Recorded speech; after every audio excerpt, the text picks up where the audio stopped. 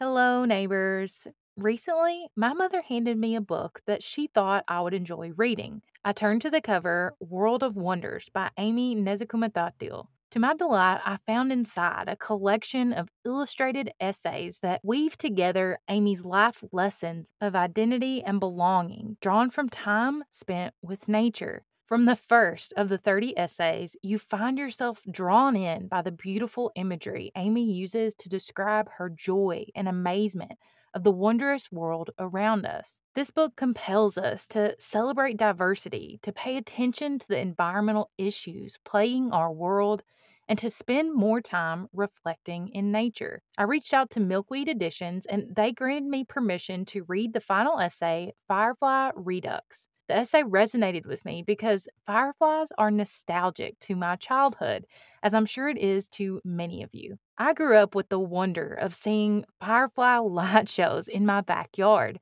and now they're barely there. While the rest of this book is in praise of narwhals, corpse flowers, ribbon eels, red spotted newts, and more, this essay really brings it all together. It brings it home and reminds me of the importance of why we, me and you, are here today to cherish and enjoy this beautiful planet we call home.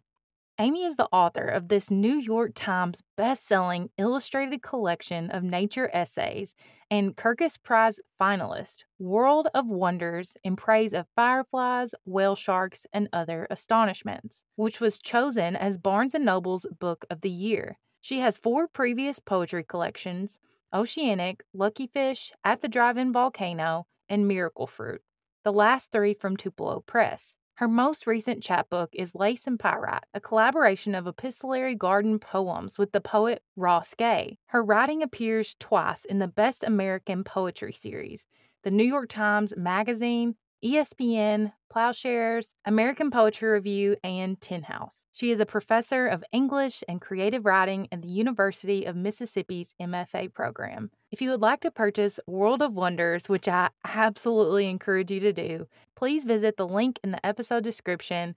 milkweed.org/book/world-of-wonders. So grab a spot on a nice patch of grass or take a walk and enjoy as I read Firefly Redux by Amy Nezhukumatathil. Photinus pyralis. It is the final week of our stay at the Grisham House, a 10-month residency during the academic year on 77 acres just outside of Oxford, Mississippi. It is highly possible my family will never have this much land all to ourselves ever again. So most of our time is spent outdoors. One of the many reasons my husband and I wanted to stay in this area after the residency was because we could spend more time outdoors in this beautiful town, this velvet ditch as the locals lovingly refer to it, in the green and verdant northern part of the state. One of the biggest treats during this final week at the estate is the abundance of fireflies. With the lights to the estate completely turned off, at first we see nothing. But patience is rewarded when a majestic illumination dots the already humid May air. This past year, under so much wide open sky and not having to worry about oncoming cars, my sons could fully see the stars without much light pollution for the first time in their young lives. They could pick out constellations readily because when I lived in Arizona, their grandfather showed me how to do the same. They could identify the Milky Way, the stream of stars as it poured itself over the estate and marvel. They don't want to go indoors ever. They want to stargaze long past their bedtime. My youngest throws his arms around my waist to beg, please, and when I say yes, they squeal with delight, plunge into the darkness, and race down the driveway into the field lit only by fireflies. How could I possibly tell them no? It is this way with wonder. It takes a bit of patience, and it takes putting yourself in the right place at the right time. It requires that we be curious enough to forego our small distractions in order to find the world.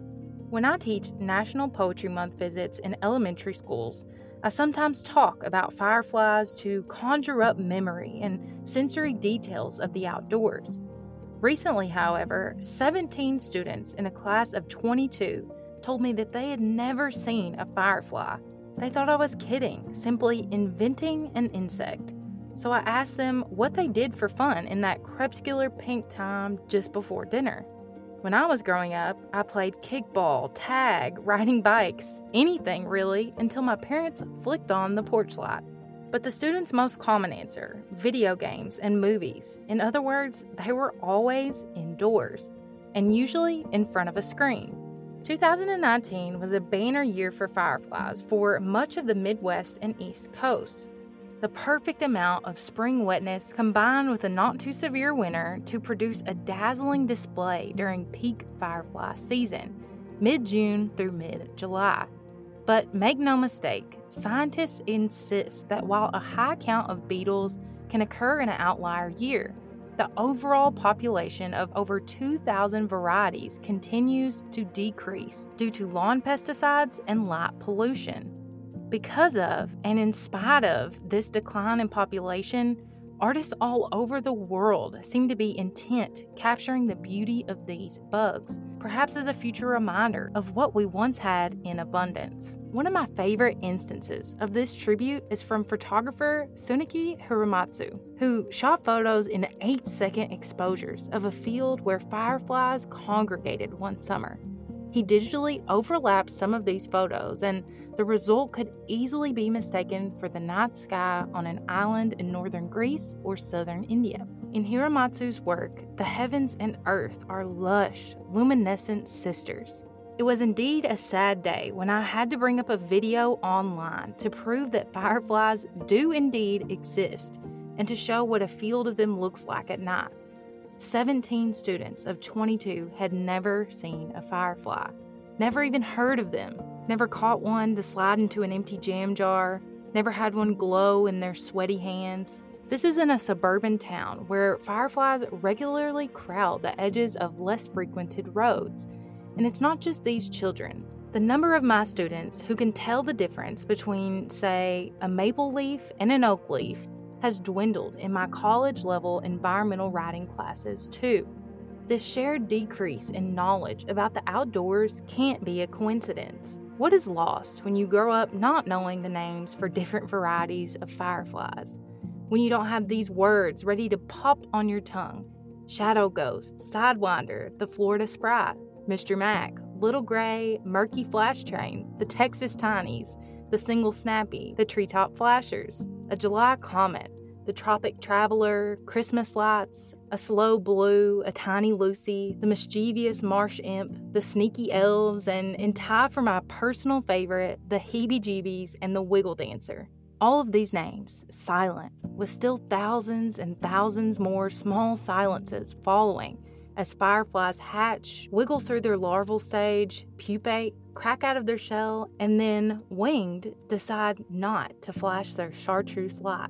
Scientists still don't know how, when, or why fireflies decide to stay visually silent. And even though a field of tall grass might be teeming with fireflies, the space and time between flashes has grown longer over the years.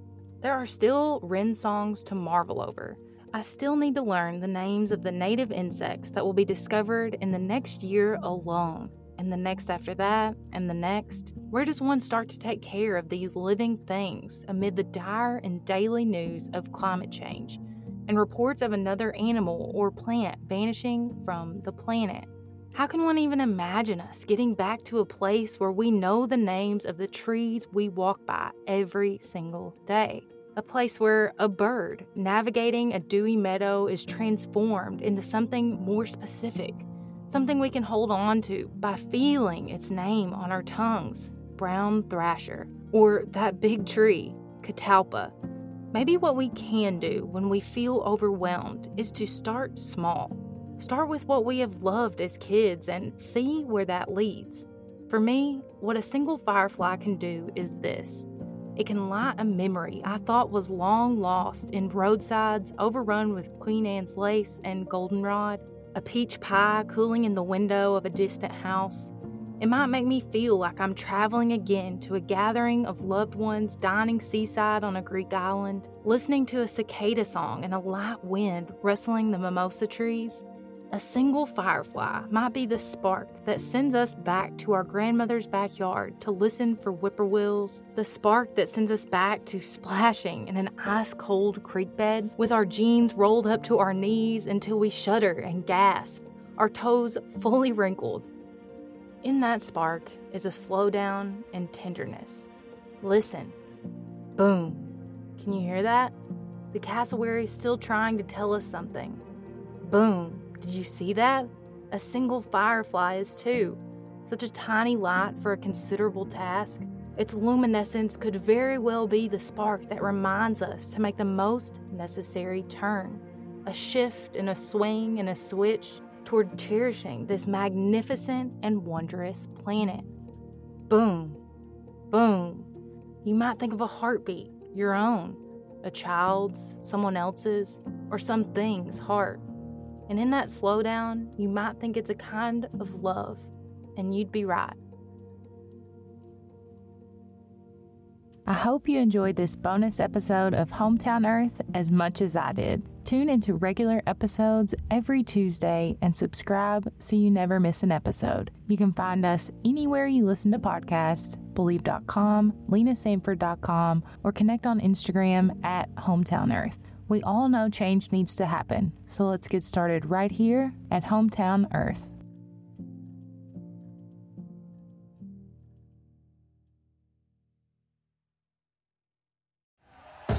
Thank you for listening to Believe. You can show support to your host by subscribing to the show and giving us a 5-star rating on your preferred platform. Check us out at Believe.com and search for BLEAV on YouTube.